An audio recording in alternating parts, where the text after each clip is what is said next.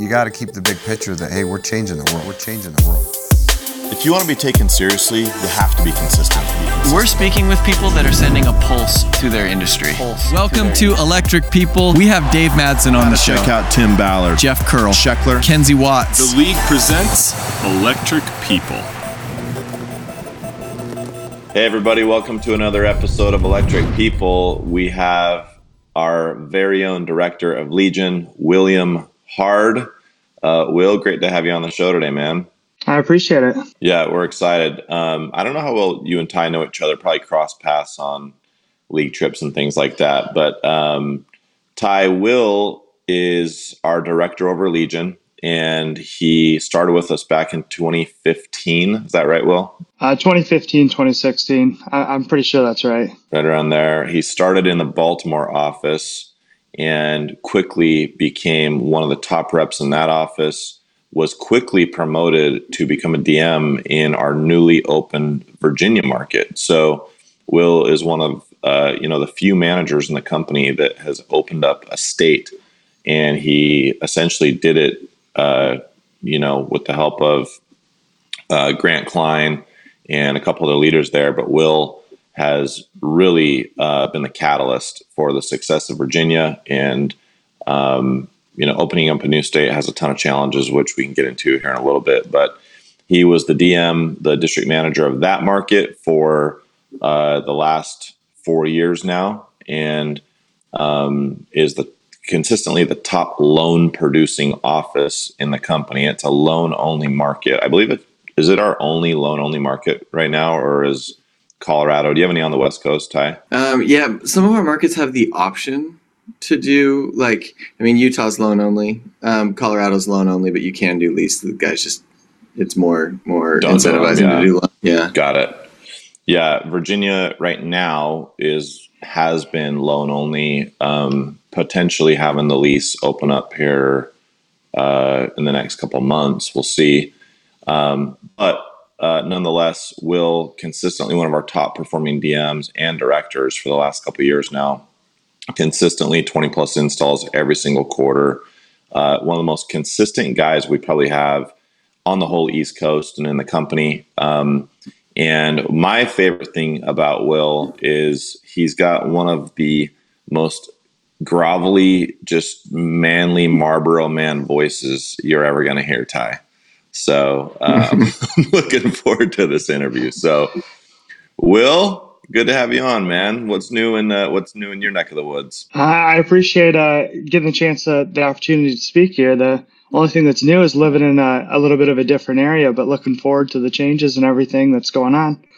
That's going to be fun. Yeah, you just barely moved down to Richmond, right? I've been here a little over a month now, yeah. So we were talking about this, not to get too far in the weeds on this, but we were talking about it kind of pre-show, and you moved down there right before all the protests and everything started happening, and you live like ground zero right in the hub of where a lot of the Confederate monuments and statues and kind of all that stuff is. So what's that been like over the last couple of weeks? It's been interesting. It's been cool to see a lot of the younger generation get involved and stand for what they believe. And without getting into the weeds there, it's been really cool to be part of. I'm a stone's throw away from the Robert E. Lee monument that was just taken down. And you and your wife were down there. What took you guys down to Richmond? Caitlin's going to school at VCU.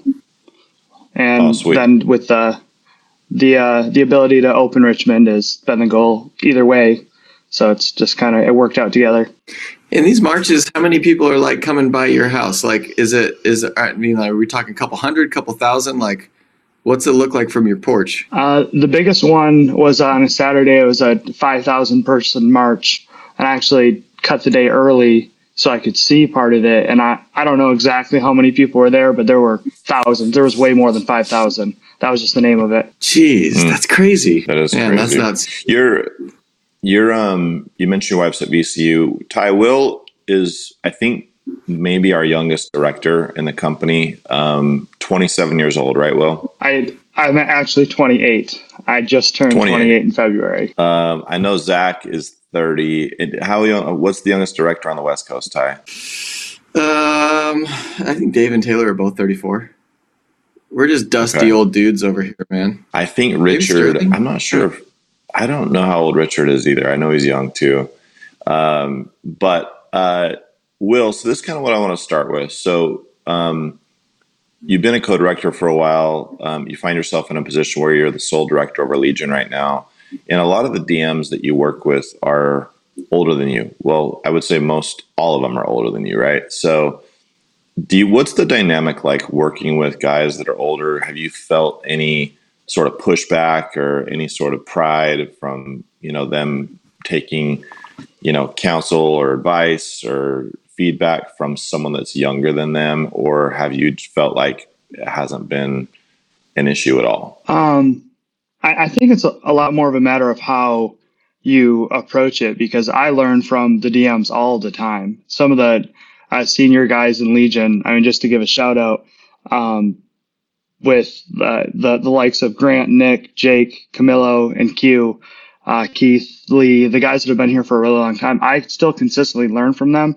And I think we operate a lot more as a unit than me being the manager per se. So I think I lean on these guys just as much as they lean on me, because that's kind of the beauty of this industry. You learn and grow together.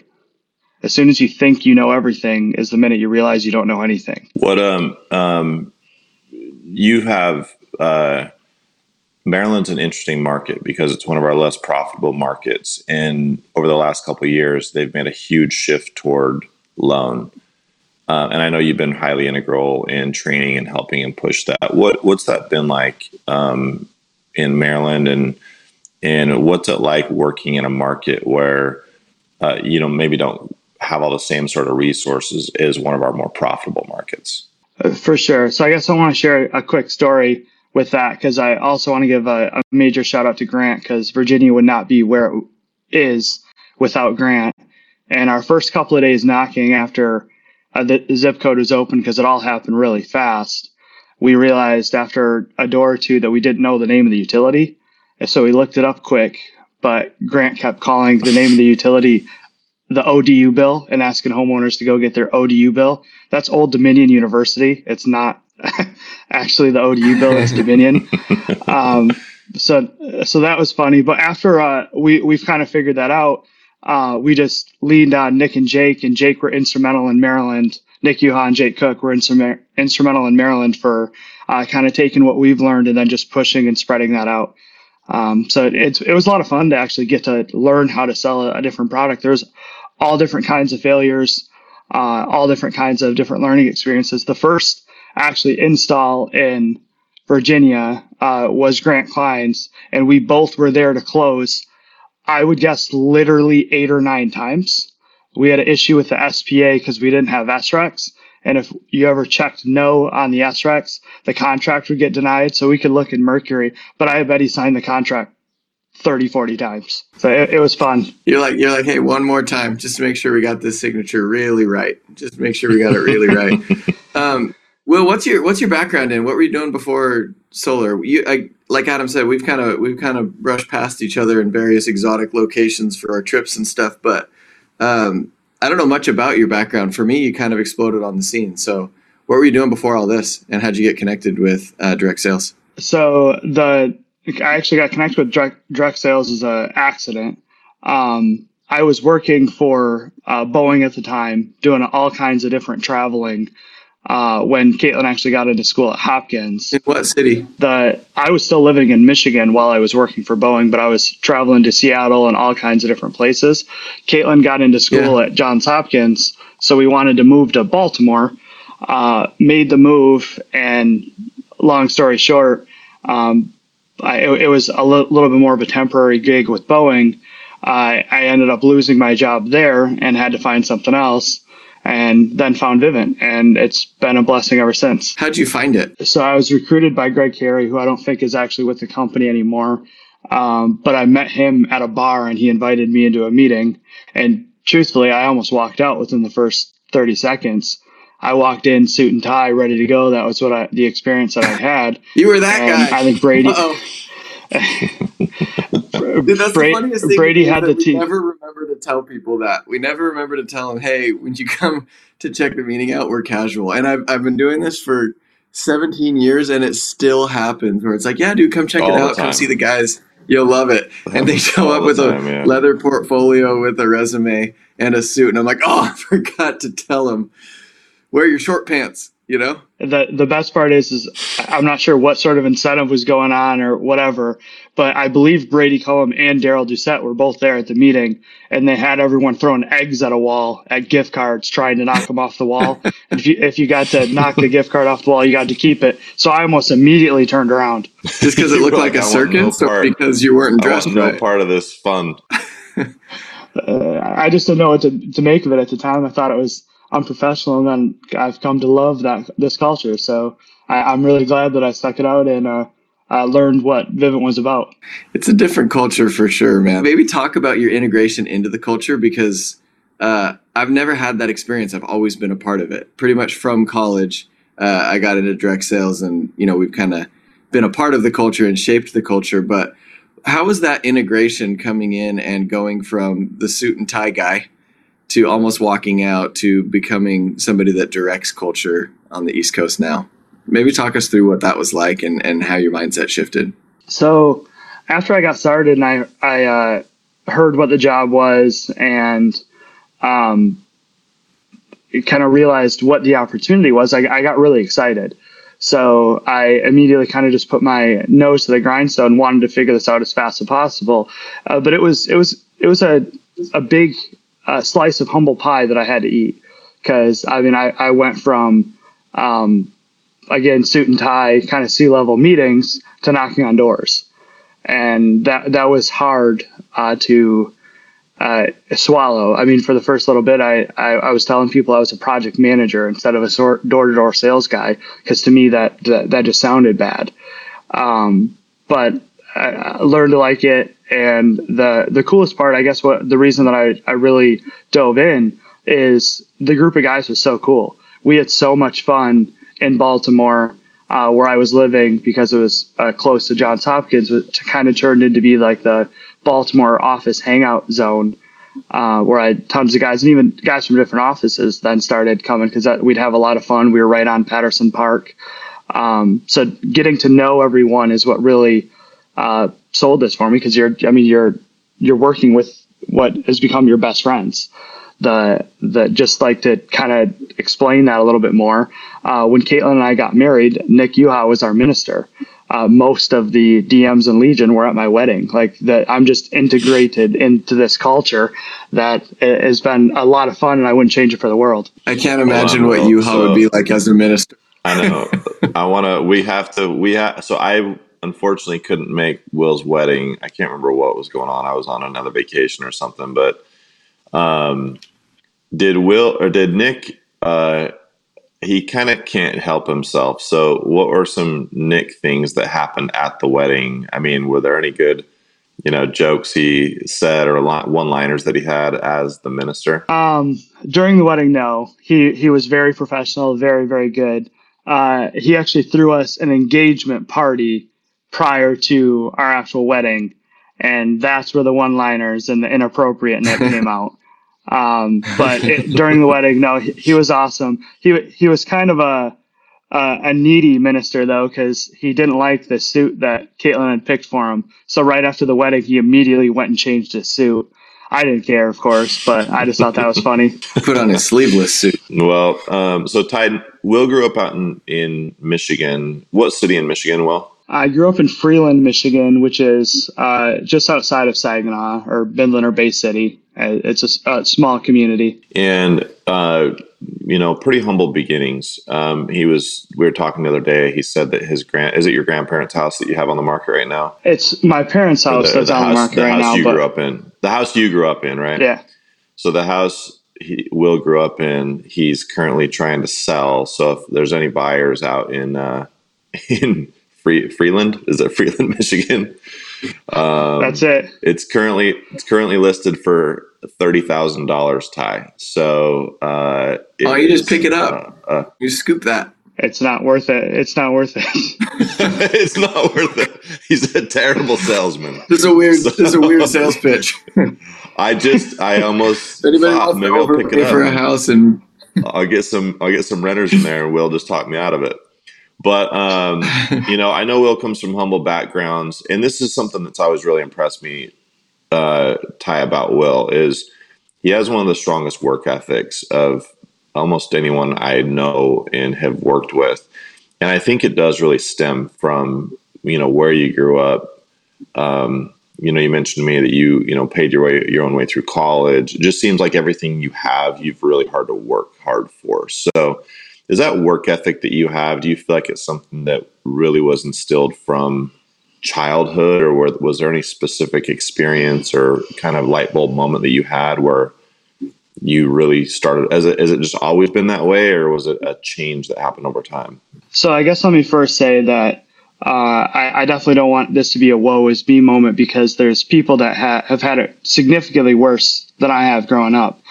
We didn't have much, but what I did have is really supportive parents. So my drive from being super young was to be able to get out of that community. I watched so many people growing up that never got a chance to escape. Not that it's a bad place, because I really enjoy going back there at times, but there's not much there. There's nothing really going on. There's not much for opportunity unless you work for Dow Chemical. That's the only company there that actually pays decent. And money in Michigan, as you guys are probably aware, is different. If you're making 60, 70 grand in Michigan, you're upper class. So I think a lot of it just came from, I wanted to explore, experience, and I wanted more out of life than just a little hometown. And don't get me wrong, that's probably, I'll probably end up in a little hometown in Michigan when I retire, but not where I wanted to raise a family, not where I wanted to be. I wanted to see and experience a lot more than that. So I think it was just that hunger to get out of that situation. Not that it was an overly bad one, but I just knew there was more to life than Farmville, Freeland, Michigan. Well, and something else I think is really interesting. So Ty, Will went to, and Will, you can expound, but went to one of the most liberal undergrad colleges near where you live, right? And then went to one of the most conservative business schools to get his MBA. So I do find Will is one of the most just diverse guys that I work with, and I'm assuming that probably comes from a little bit about that. But what kind of went into your school selection as you were going through that college process? Well, I'd like to think it was a really educated process at first, because it wasn't. I went to Central Michigan University for undergrad, and that is a very liberal school, but I went there out of convenience because I was working full time at a company called Hemlock Semiconductor, which is part of Dow Corning, Dow Chemical, that just to make it relatable where people will know what it is. But I was working there 35, 50 hours a week, depending the week, while I was going to school. So it made it easy because that was the closest school. But then after that, I realized that I wanted to kind of see different perspectives. Obviously we want to avoid politics in this discussion, but both my parents are pretty political. So I wanted kind of both ends of the spectrum to be able to determine where I fit in and see kind of the overall perspective. I know a lot of people, I think, just grow up believing what they believe and things don't change. And I think that's a mistake, regardless of what you actually believe. You really want to immerse yourself in someone else's experiences before you draw your own. Yeah, I think that's really valuable. I think we're seeing a lot of that right now as an entire country, right? And honestly, for a job like the one that we have, any kind of experience that you can acquire is good, right? Like, when you go out there in the middle of, when you look at your teams and the multiple teams that you work with, you're going to have people from all walks of life and all different political opinions and backgrounds and things like that. And then when you go into neighborhoods, it's in order to lead people well, and that's customers and the people that work for you, you have to have broad perspective, and you have to be able to relate and get along with and communicate effectively with all kinds of different people. One of the things that I was wondering is, when you came in and started selling, and then went to open Virginia. So Baltimore was cranking. Like in 2014, 15, 16, I mean, they were cranking. Like we had people that were always looking that direction to be like, wow, the system sizes are huge out there. There's a lot of momentum. I mean, you guys were top 3 consistently every single quarter. What made you, one, want to stop being a rep and be a DM? Why did you want to do that? What made it worth it for you to take on the extra headache, heartache, and start leading people? You make a lot bigger of an impact leading people. I know there's kind of 2 routes to this job. You either want to take the managerial route, and when I say that, I definitely don't mean managerial route without selling, because it's very important to be leading from the front all the time, or you're just the rabbit of the office, the top rep, and there's that route as well. But I really wanted to put my impression on people and be able to lift others up. You make a lot bigger of an impact as a leader than you do just doing your own thing. So that's where my focus was on, and also the opportunity. I mean, just like anyone else, I wanted to grow, and you said it perfect, Ty. Baltimore was doing really, really well at that time, and I saw Virginia just as a opportunity. Maybe I was naive because I didn't know enough about the industry to know the difference between good markets, bad markets, or whatever. And I just put my head down. I was going to be successful regardless of what the circumstances were. And that's just kind of how I've forced my way through everything, I guess. When you came from Baltimore that was cranking, there's a lot of people that seek the safety. Maybe they have the ambition that you have, but kind of the option at the time first option was keep being a sales rep and selling a lot and benefiting from high system sizes and kind of ride the momentum train. But you chose to step out and start leading, which is a vulnerable place, right? Like everyone thinks they can do a better job than the manager until they become the manager. And then they're like, oh, you just see things differently, right? But to leave a market that's up and running to go open a new one, what did you see, and how could some people, we have a lot of reps that are in that spot right now, right? Where they're earning really well, they're really comfortable. But if they're asked to lead or called up to lead or encouraged to lead, they have this kind of back and forth. So why go start a market, and what advice do you have for people that might be at that decision point? So, and I guess just to tie that up, because there is a little bit of an ending to that last story that I wanted to finish, and then I'll dive into that, answer that question. But shortly after that happened, Bywater realized that he had offended me, and I had a trip planned to corporate like a month, 2 months later, something like that. So I went around and gave a bunch of the executives some engraved pens, and I gave David an engraved pen with a $100 bill in the box of the pen. And I believe to this day, the $100 and my signature is in his office above his desk. So I think that's pretty cool. And that our saying between each other is never forget to bet on yourself. Yeah, that's cool. That's really cool. But to answer your question, the opportunity to lead, you first have to make the decision that that's something that you want, because if we force people into different managerial roles, that isn't something they want to do, that they don't want to make an impact on others, then it's truly not the best role for them. So you need to make sure that is something that you want to do, but then you have to realize if it is something you want to do, you need to get out of your comfort zone. There's way too many people that are comfortable in their uncomfort zone, and you're never going to grow. No one remembers someone who did well. Or a saying that I really like is, no one remembers someone that made a difference. People remember those that made it different. And I think that that's really powerful, because that if I wouldn't have taken that leap, I bet someone else would have, and then we may not be having this conversation right now.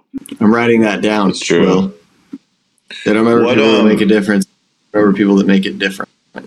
Well, when you first opened up Virginia, what were some of the challenges that you guys faced that you weren't expecting to face? All the different municipalities. What was different in my experience, and I was pretty shielded, in all honesty, in Baltimore, because I was in a very quick permitting area, no HOA, things happened fast. And in Virginia, it was kind of a slap in the face because the Commonwealth has all different kinds of municipalities. Shout out to the OAs that take care of Virginia because I know it's tough.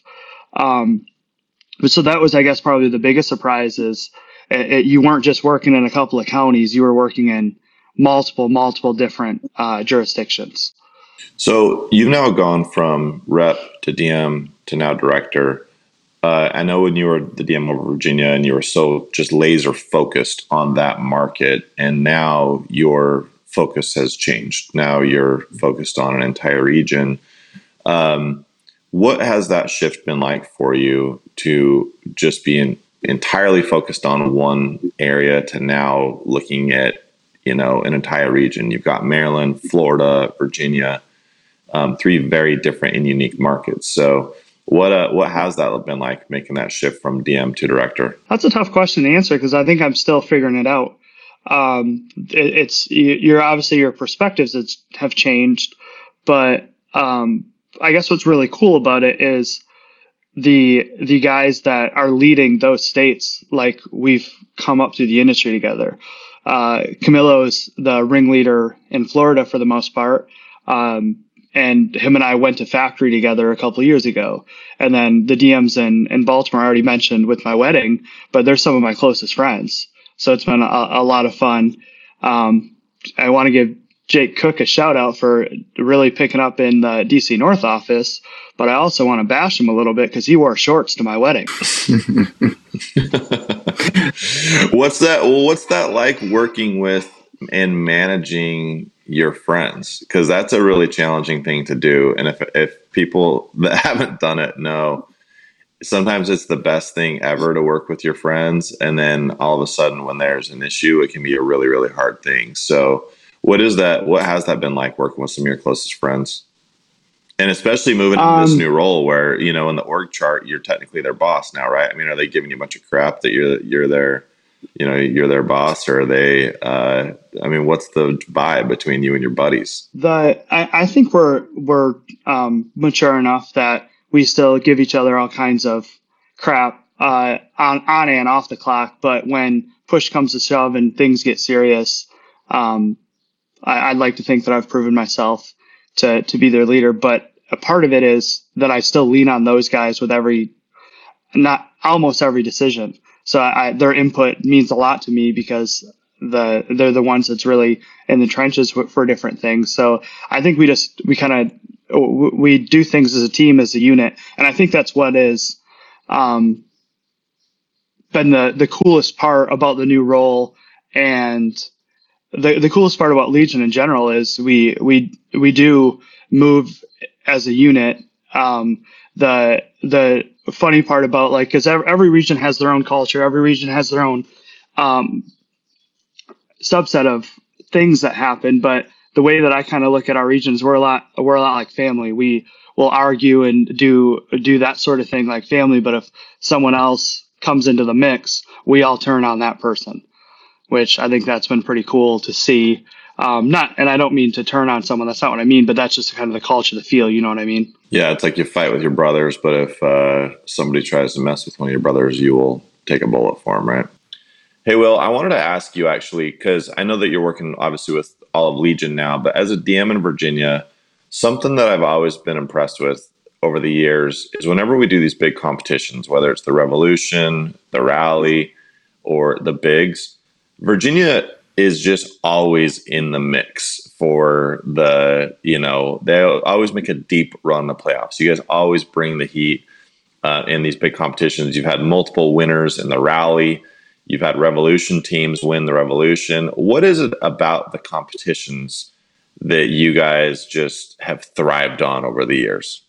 I think the biggest thing that if you aren't capitalized on the competitions with the cool incentives, first of all, you're making a mistake. But the second thing, these competitions is how you brand your name. These competitions are the March Madness of Vivint Solar. They're the Super Bowl, or however you want to relate and compare it to. The people remember who wins these competitions. So if you want to brand your name, I mean, that's how you do it.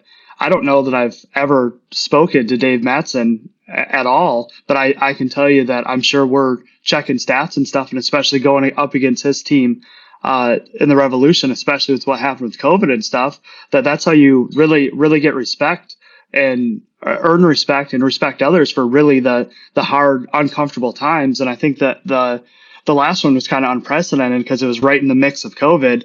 I was in a welcome call when Adam was going over a conference call, and I'm trying to listen to both, wearing a mask, trying to use hand sanitizer, and we went on lockdown the next day. And I mean, it was a close run, but which was a lot of fun. But I think that's the biggest thing is you want to use these competitions to leverage your name. One thing I actually think we should talk about real quick, Ty, if you have time. So one thing I think we should talk about, Will, is we were on an all-star trip down in Florida a couple of years ago, Ty. And I'm going to embarrass Will a little bit here, but we were sitting at dinner. Bywater's there. Chance is there. Paul's there. It's a group of, it was like me, Daryl, and maybe 3 or 4 other guys. And I think Will had a couple drinks at this point, and he was feeling a little loose. And he started running his mouth about how he could beat Madsen in a one-on-one sales competition. And Bywater was taking this approach like, I mean, he's pretty good, Will. Like, are you sure? And Will was convinced. So I'm going to give Ty an opportunity to set the record straight here. Will was convinced that Dave had setters setting for him. And so he wanted to get dropped into like a neutral sales zone and just go one-on-one with Dave. So Ty, I want you to set the record straight, and then Will, I want to know if that challenge is still on the table. It's funny. I had dinner with Dave last night. I was with him and Taylor last night, and they knew we were doing this morning. And I think there's video of that night, isn't there? Isn't there a video of a slightly loose version of Will Hard speaking loudly? Here's the thing that I'll say. I actually, that's what we'll call it, speaking loudly. Speaking loudly. Here's the thing that I love about the culture is it's cool that people care, right? Like it's an effective, fun dynamic because I don't want to be a part of a business or a job that doesn't matter, right? Like, and I don't want to work with people that I don't care about, right? So like, I think the fact that somewhere on the other side of the country, there are people that are excited and encouraged and they're working on trying to bring out the best in people. Like that's honestly so cool. And we go head to head with each other all the time in different teams, different individuals, and it gets a little heated at the time. And, you know, in the early days, like me and Adam used to do that same thing, and we're great friends. And I just think it's really healthy and really great. That said, I'm grateful that I don't have to defend Dave. You got to just airdrop in an area. But we were talking about in the bigs, we do that. So Dave will drop down to San Diego every now and then on a random day in a random neighborhood that he's never been, and he's never done it and done less than 4 welcome calls. Completely cold neighborhood where he's never been in before, showing up and then being like, can you help us? And, you know, because he was the director of that market and was able to go do it. But I think everybody's got results that speak for themselves. And if we call it the real kind on the West Coast, if you're the real kind, it's sustained. It shows year over year over year over year. If you're not the real kind, eventually it just comes out, right? You just see it, you find it, it shows up somehow. But, you know, he's number 1 on the install list. It was 1156 installs yesterday. I mean, it's unheard of, right? Pretty crazy. But the fact that he's inspiring, you know, this kind of volume and that other people are coming after him and inspired by what he's done. I mean, I think it's incredible. I've worked really close with him for a long time. I think it's awesome, Will, that you have the opportunity to do the same thing for the people you're leading now. Like you have what's called, I learned this from Brian Haney. Do you know Brian Haney, Adam? Yep. I went to high school with Brian Haney. Wow. Back in 82 when you could throw a football around the mountains. Brian Haney was our student body president, Ty. Brian and I are really good friends. Of course he was. Of course he was. He's great. He gave this training once that I remember. He was talking about Anderson Silva, and he was talking about how pound for pound he was the best fighter. And he said he had this thing called non-codifiable knowledge. And he just basically looked at the group and he's like, you can do things that your reps cannot do. Like you have an ability to do things that they can't do. And so his point was, you have to be inspiring and you have to keep challenging yourselves, because the person that you are is going to inspire them to eventually do things that now they can't do, right? And when I look across the industry, Will, you're doing it. Like anybody that competes in those challenges is just loaded up on non-codifiable knowledge, stuff you can't teach.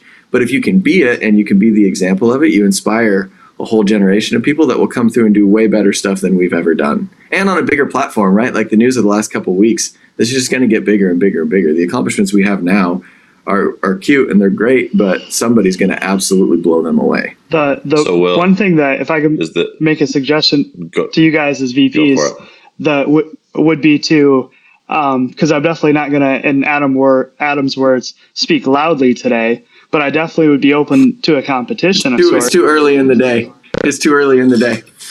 Everything that's going on. I think that's how we should open new markets in the future, is have a couple of, we call it like the championship circle or something, a couple of different sales athletes that are throwing volume, go compete for a couple of weeks, week or two, whatever. And that's how we get traction in a market, and then have someone else take it over. I think that'd be really cool, because I know that would have really helped me in Virginia, but I think that's something that we should start doing to open new markets. And it would be a way to inspire camaraderie and stuff. Great idea. That's a cool idea. Well, what's a lesson you learned the hard way that's become the hard way? Get it? Use your last name. It's a thing. No, but what's something that the best lessons that I learned. Ty is your new marketing manager. He definitely should be. Yeah, the lessons that you learn the best are the ones where you get your butt kicked. So if you could be open and vulnerable for a second, what are some times where you had to take it on the chin and it's become, part of the program and like the Will Hart doctrine that you teach to your guys that's born of an experience? I don't know, actually, that I've learned, and I guess when I say I don't know, it's not that I haven't learned lessons the hard way. It's that I've learned so many that I don't know what the best example is, because I've done I've made over my fair share of mistakes, that's for sure. The hardest lesson, I guess, that I've ever had to deal with and overcome is realizing how important family is. Because part of my, I guess, growth, not even just as industry in general, is I wanted to get out. Like when I was young, I really envisioned myself never even visiting Michigan, even dealing with that. And then with the loss of both my grandparents pretty close back to back, my goals have been to be the pillar of the family for everything that's going on, because no one in my family really has that much. So I want to make sure that I can be there if anything were to happen. But I guess that's the hardest lesson or hardest pill that I've had to swallow, is realize that your close friends and family are literally the most important thing in anyone's life, in my opinion. And that might not have been the best way to answer that question, but I think that's been the hardest lesson is realizing that your mom, dad, and your close friends, your brother, they're forever. I mean, my little brother lives with me. I wanted to kind of take him out of his current situation because there isn't a lot there. So he's living with me and working in Richmond now, and I'd like to do that and help people out as much as I can. Adam kind of knows this, but Ty, you definitely won't. The running joke between Caitlin and I is that we've run a Vivint halfway house. The last 4 years, I think we've always had a rep or two living with us, always. And I think there's been 5 or 6 different ones now, which to me, that's how you make an impact, and that's how you really bring someone up. So I'll do it again tomorrow. But I guess that's the best way I know how to answer that question. I have a funny story with the halfway house. So my wife this was when I was running the Thousand Oaks team. My wife was in Utah for a couple weeks with the kids. So I was just in the house by myself. And I had this rep who's a good buddy of mine that's like, hey, can I move in with you for a couple of weeks? Which is kind of a heavy ask.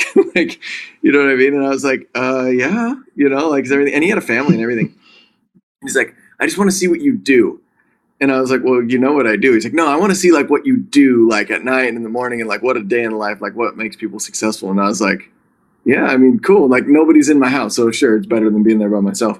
So he comes over and brings all like his stuff for his like sleepover and stuff. And I remember I was up in the morning and I had like my iPad, I was sitting at the table and I had this oatmeal in front of me. And he comes in, it was our first morning, and he sits down and he like looks at his watch and he goes, eating oatmeal. And I was like, no, this isn't part of the training. I'm just eating. he's like looking for the secret of like how to sell a lie. He's like, all right, eat oatmeal. I need to do that. Note to self, 707 oatmeal. Yeah, with blueberries and honey. It's like, but it's so funny. I think people often look for those secret things, but dude, there's one, being willing, like that's next level management stuff, right? Being willing to have people in your home. You don't really ever escape from the job, right? It's more of a lifestyle and more of a, it's just more of a way of life than it is a job. But I think that's a really special experience for those people that have had a chance to like be in your home, live in your home. I know a lot of people do the same thing. We always joke that like Turnbull has a car that's like it's like the Southern California car. Like it's probably been lent out to like 30 different people that just drive it, or people staying at other people's houses. But ultimately, a good leader is somebody that gives of themselves to help somebody else be successful, right? I think that's a great lesson learned. It doesn't mean that everybody has to have people live in their house, but the fact that you're willing to, you know what I mean? I think that speaks a lot for reps.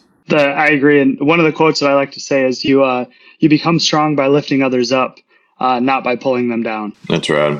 Something I've always been really impressed with Will is, well, you've got a bit of a reputation for kind of being a bulldog, getting things done that you are passionate about and feel strongly about, especially in regards to when you were building Virginia and getting that market up and running.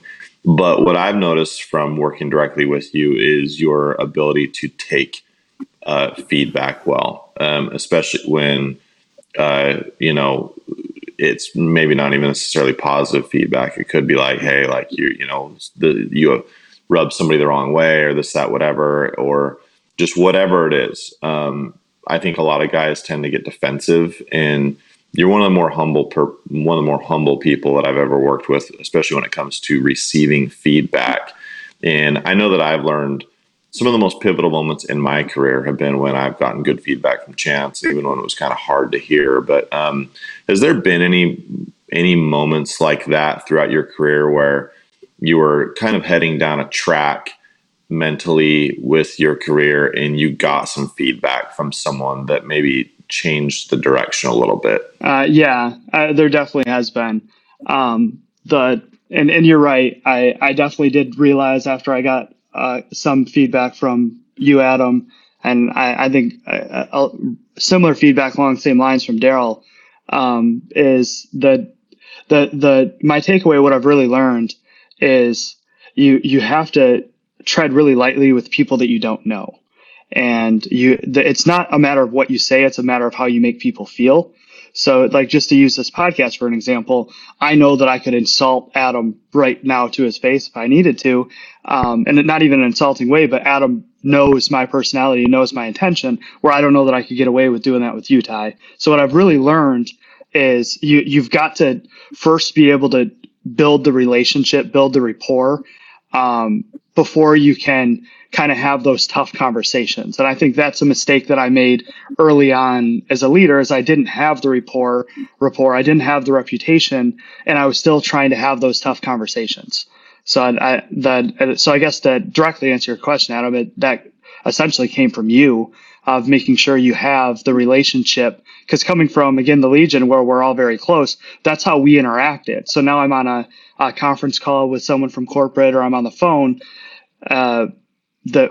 with people that I've never had any FaceTime with. It just didn't go over the right way. So I've definitely tried to mend that reputation, at least as best as I can. And I think that anyone, once you get to know someone and you understand them a little bit, things are a little bit different, right? Yeah. I mean, and Ty, I don't know if you've had similar experiences either with your leaders or even just with yourself, but I actually am kind of curious, Ty, we've never had this conversation either, but Ty, have you had anything like that or gotten feedback that's changed the course of your, the way you approach leadership or just your career? Yeah, so many, man. That was a really good question, because I'm thinking about the exact same thing. But this idea that you have to connect before you can give real direct feedback to people, it's really true, man. Like I got some feedback once where it was fun because, you know, you see yourself, you only know how you see yourself, right? But you hop in, like, I can't hop in your skull, Will, and look out and see how I am. You know what I mean? And so in my head, I actually got this from an OA once, which is crazy. But in my head, I'm like light and unintimidating and like friendly and stuff. And she's like, hey, you're always like after we got to know each other, she's like, man, you're really different than I thought initially. I was like, why? And she's like, well, I thought you were just kind of like serious and arrogant and kind of like just like hard. And I was like, what? Like, but then I realized, like, how am I coming off? Like when I come into these offices, am I on my phone dealing with something, head down and going in? And I actually learned, if you ever walk into, I spent a lot of time with Turnbull, and when he goes into an office, or Chance does this. He walks into the OAs, hi, I'm Chance, and like talks to him and stuff like that. It's one of those things where, man, I was just coming off totally different than I had thought. The other thing that I thought with the comment was people, and Will, you spoke to this, people often say like, oh, I just speak my mind. I tell it how it is. And I always say, you don't speak your mind, you speak your emotions. People think, oh, I speak truth. And it's like, no, that's what you're feeling right now. But just because you feel it doesn't mean it's true. Doesn't mean it's accurate, right? Like you, as a leader, you can't just speak your mind. You have to actually internalize what's happening, acknowledge that, hey, am I feeling an emotion on a conference call, something like that? And is it actually true? Just because you feel it doesn't necessarily mean it's true. And so I've had to really watch that. Right? Like when somebody says something and your initial inclination is to fire back, or working across multiple channels, or taking feedback and hearing somebody else give you feedback, I think stopping and processing is vital, because speaking your mind and speaking your truth it's not always great advice. That's what I thought about. Yeah, 100%.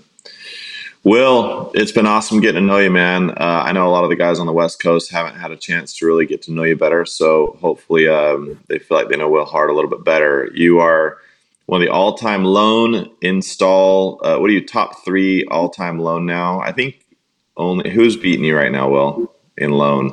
Weiler and Terry Xanthos are the 2 that are beating me in loan, but rest assured I'm coming for them. Those are formidable opponents, man. They're both good dudes. We've had Terry on the podcast, so he's the man. I don't know Weiler as well, but Weiler's next week, so we'll have to issue the challenge. We'll let him know Will's coming. But yeah, Will, keep it up, man. You're doing a great job down in Legion, obviously with Virginia, and now working with the entire region. So excited to see. I feel like Legion is like a bunch of young. It's like a young NBA basketball team that's on the come up. You know what I mean? They got a bunch of young leaders, some new fresh blood in there, and it's going to be exciting to watch these guys get after it the next couple of years. Great. Legion's definitely going to be on the come up. I like it. Well, cool. This has been another episode of Electric People. Thanks, everybody. If you've liked what you've heard and are interested in joining our teams, check us out at vivintsolar.com/careers. If you enjoyed the podcast, please go to iTunes and subscribe. Leave us a great review and leave us a 5-star rating. Thanks for hanging out with us today. This is Electric People. Take these principles and go be electric.